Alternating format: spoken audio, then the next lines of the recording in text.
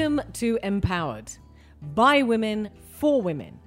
This podcast brings you inspirational women and their stories, their successes and their experiences along the way. Join us to be challenged and inspired. Brought to you by an Vintage and hosted by myself, Trudy Kerr. Francesca Fenech Conti wears many hats. Campaigner, founder of Women for Women, a feminist, a businesswoman, a woman with strong opinions who is never too shy to speak about the current issues and the matters that matter. Well, today we're going to look at some of those issues. Thank you for joining me on the Vintage podcast. How are you? Thanks for having me. I'm really well, and it's really nice to be here with you. Very excited. Isn't it cool? It's very, very exciting. Very exciting indeed. Fran, when I interviewed you back in November 2015. Wow, that's quite a while ago. Quite a while ago. Women for Women was a discussion group.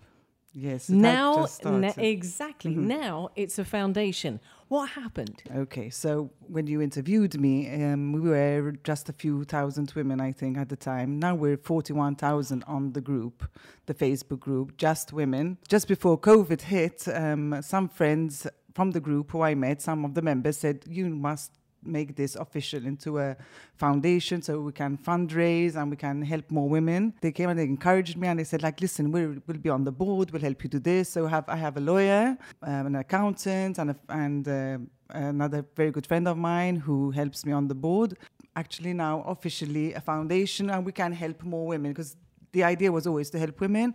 So we help a lot of mothers, single mothers, mothers with babies, women basically from all walks of life, and it's growing really great. We have, at the moment, I'm really proud of what we're doing. I have Elaine Compagno from SOAR who works with the foundation full time, so it's really good. You sounded nervous though, because when I said to you what happened, and then you mentioned the Facebook group, 40,000, and then your face, as you talked about going into a foundation. I mean, this is a big deal. Yes, but it's something because I like the fact that it's a foundation because it will go on without me. You know, when you do a foundation, it's going to be there forever. I hope that in years to come, it will continue to grow and it will not about me and it can keep on helping women, you know, and it will be there, I hope, forever.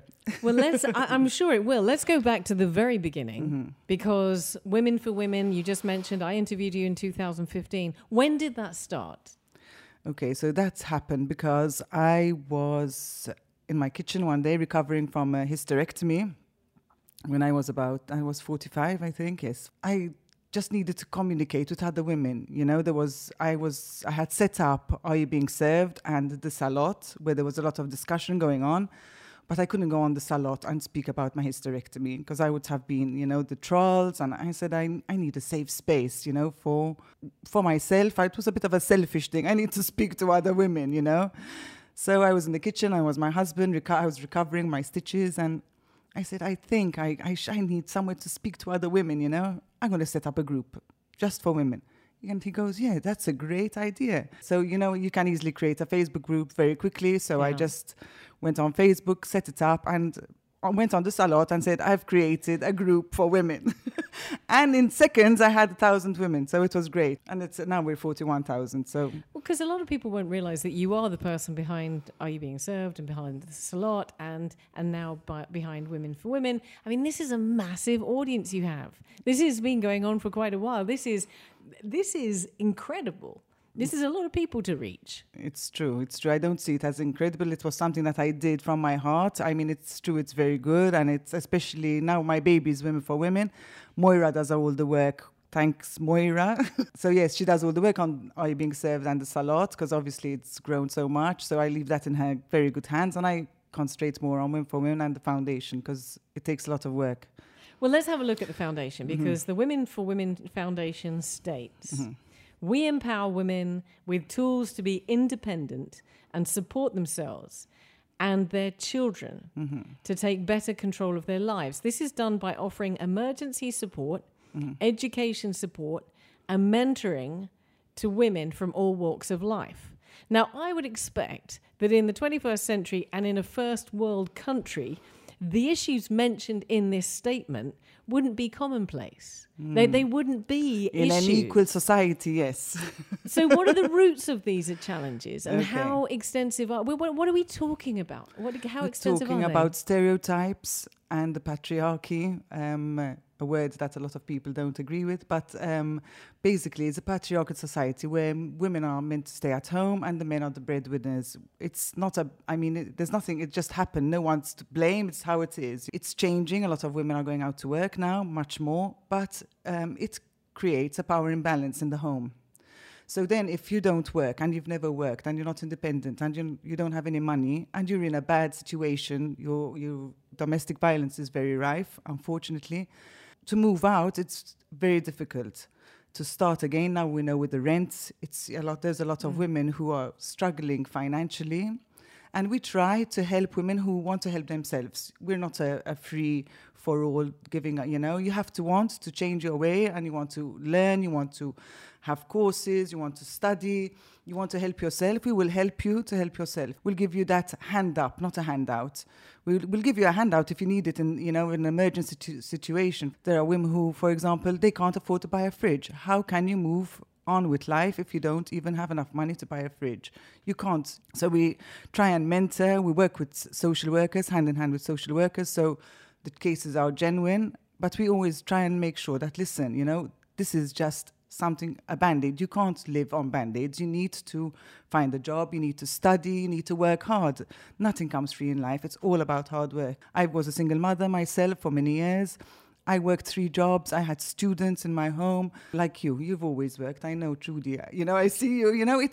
It's so important. It's not only important financially. It also gives you the confidence to go out. You're getting out of the house. Your children are seeing you working. So I think it's really important. Well, you've done an amazing job. But let me ask you, you think these issues are specific to Malta? Are they not global issues, or are they more specific to Malta? Yes, they are global issues, but in Malta they're more specific because we are, the patriarchy is much stronger here. We still have the mentality in Malta, as always, sadly, 20, 30 years behind. We're slower to catch on to different ideas, new stuff. So especially our inequality comes in our representation in Parliament, for example. We're the worst off, in Malta is the worst. We're bottom of the list. So that's, everything makes a difference. All the small invisible hurdles are magnified sort of in Malta. So, but why do you think that's because apparent it's in run Malta? by men. Yes, not but because it's not their fault. It's not a bad thing. It's just how it happens. It's generational. But why Malta and not the UK? Or why is it more prevalent in Malta? Maybe because we're small and it's difficult to break away. I find that women haven't been empowered enough to realize that they can do it on their own. And we do have some very powerful women in Malta. We have had some very powerful women in Malta. Have we? We don't have that many role models. As a child growing up, female role models were not the thing. We had Agata Barbara. She was probably the only female who was present in my time. Everyone else were men, It's even today, most of the role models are men. Television, if you're into media, if you study and you see the representation of women in the media against men, see that there's more men everywhere, in parliament, in media, in top positions. It's an issue that is institutionalized. It needs to break away and stop and change, but it's going to take years. So I'm really glad with the quotas, for example, in parliament. Well, we're going to come to that in just a second. Before we get there, I've heard education being mentioned several times recently in the Vintage podcast with Crystal, who supports women's education through Vintage. You've mentioned it yourself just now, and the New Victorians who are running an education program for women. So explain to me what change education enables. I can speak for myself, okay? So I experienced this myself. I had never been to university. I left school at 16 with my O-levels. That's all. Never did my A-levels. And I was lucky. I always got jobs.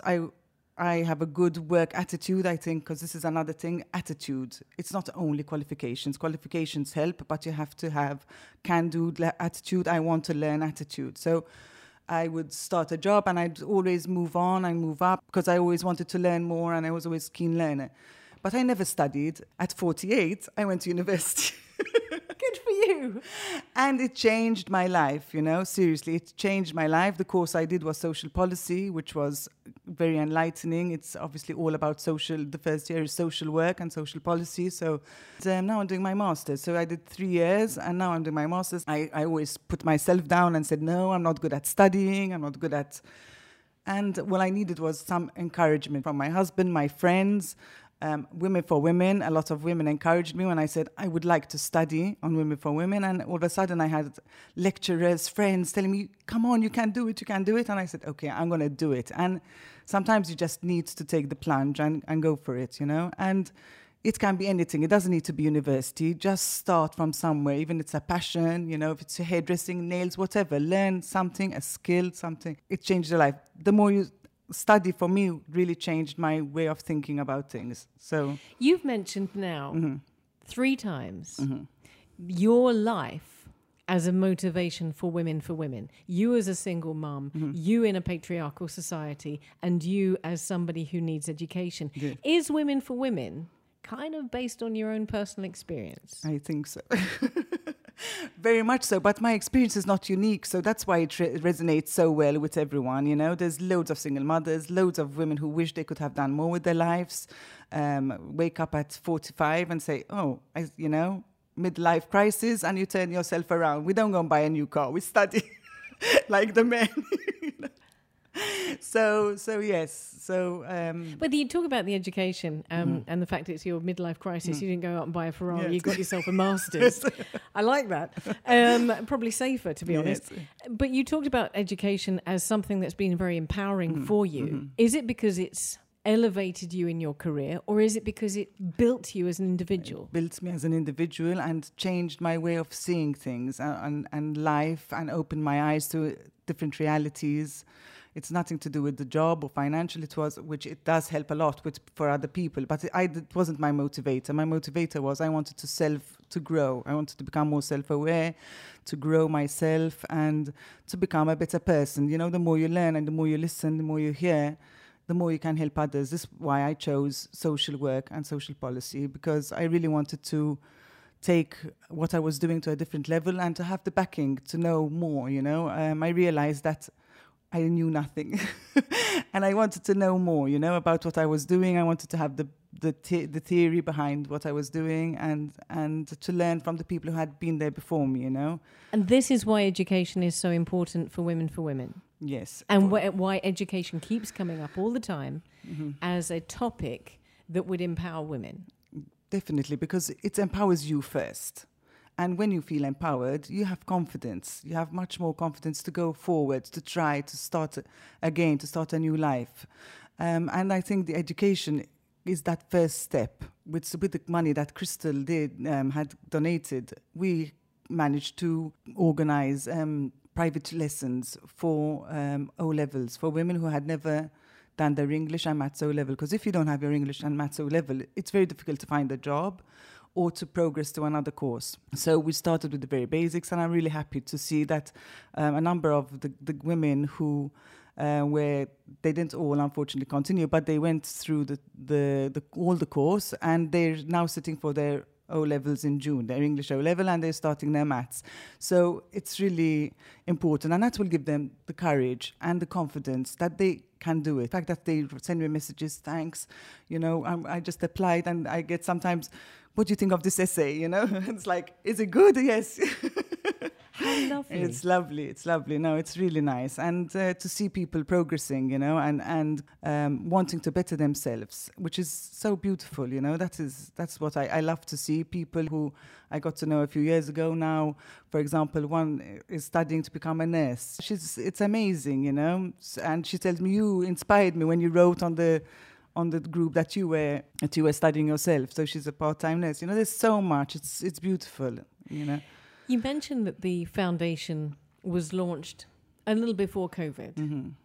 What are the issues that have faced women in COVID that is specific to COVID or more prevalent? Okay, so COVID has really hit a lot of women, especially who lost their jobs, especially at the very beginning till subsidies were coming in. And it takes time to get the money from the government and even to apply for subsidies of rent and stuff like that. So that's a big issue. So that's another thing now to do at the foundation. Try and help with food, because I mean, how can you stay without food? Your rent, they pay the rent. Was it really that bad though? Because we've done okay. Malta's done okay, surely. That's what you think.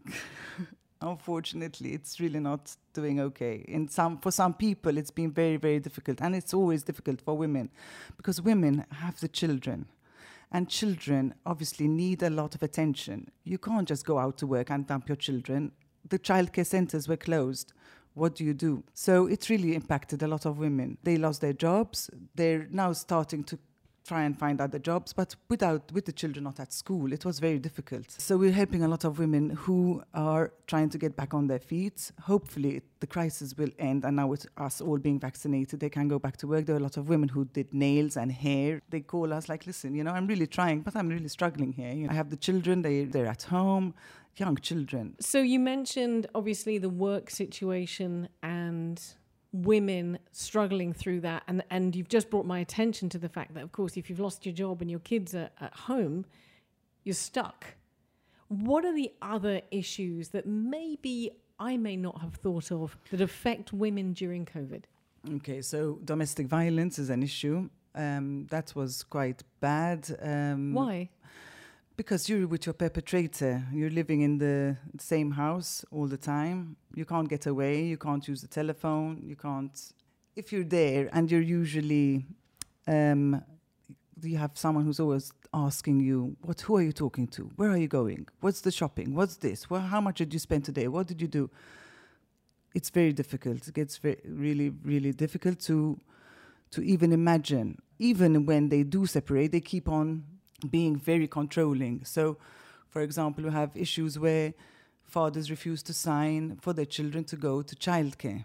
If you don't have the signature, you can't work, you can't send your child to childcare.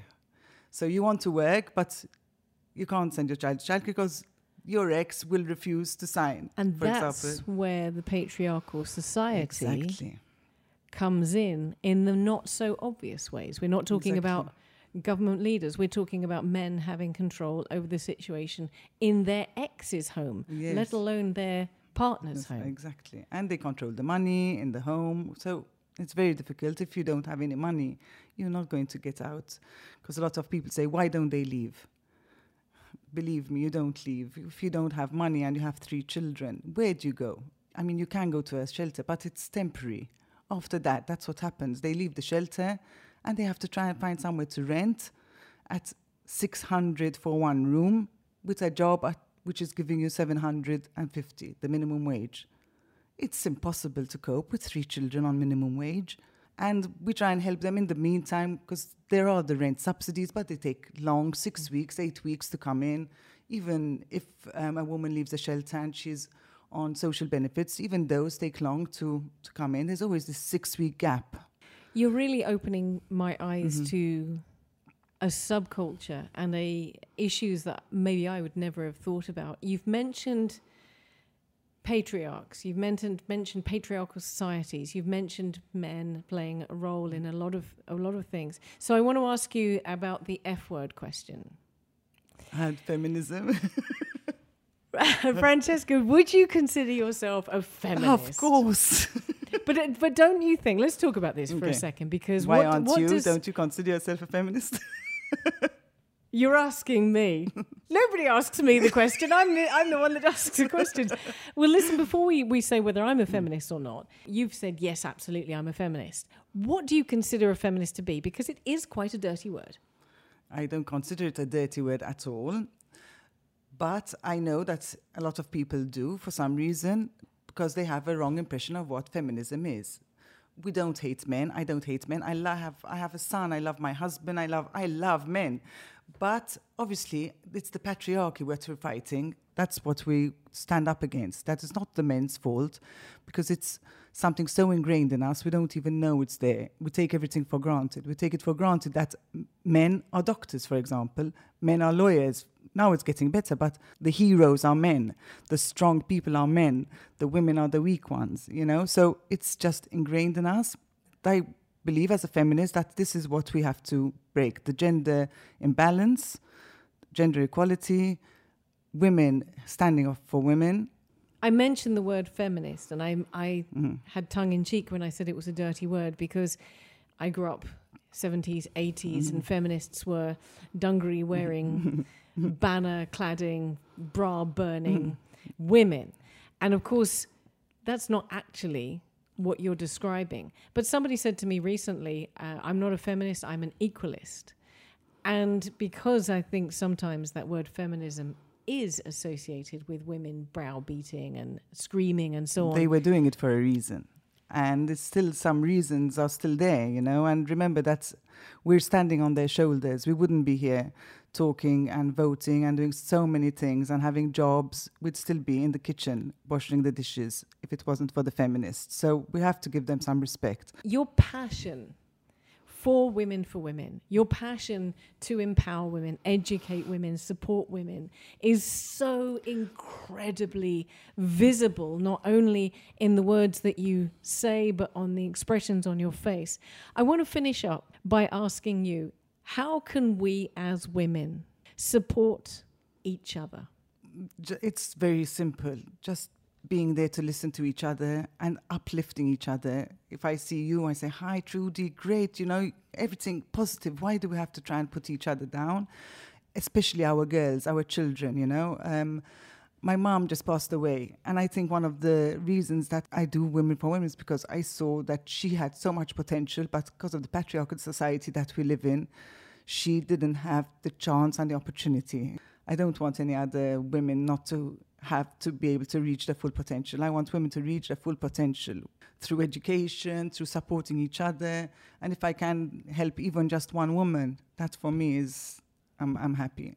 So I am absolutely 100% sure she would be very proud. We'll give out the details alongside this post if anybody wants to get in touch. But where is the easiest place to find you? Facebook. Of course it is. Of course it is. For sure. Anyone can contact me on my Facebook through Messenger. Even if you want to help or volunteer, please do contact us. And please, Fran, never stop doing what you do. Thank you. Never stop championing women and supporting women. Thank you so much for being with us today. And thanks to M Vintage too.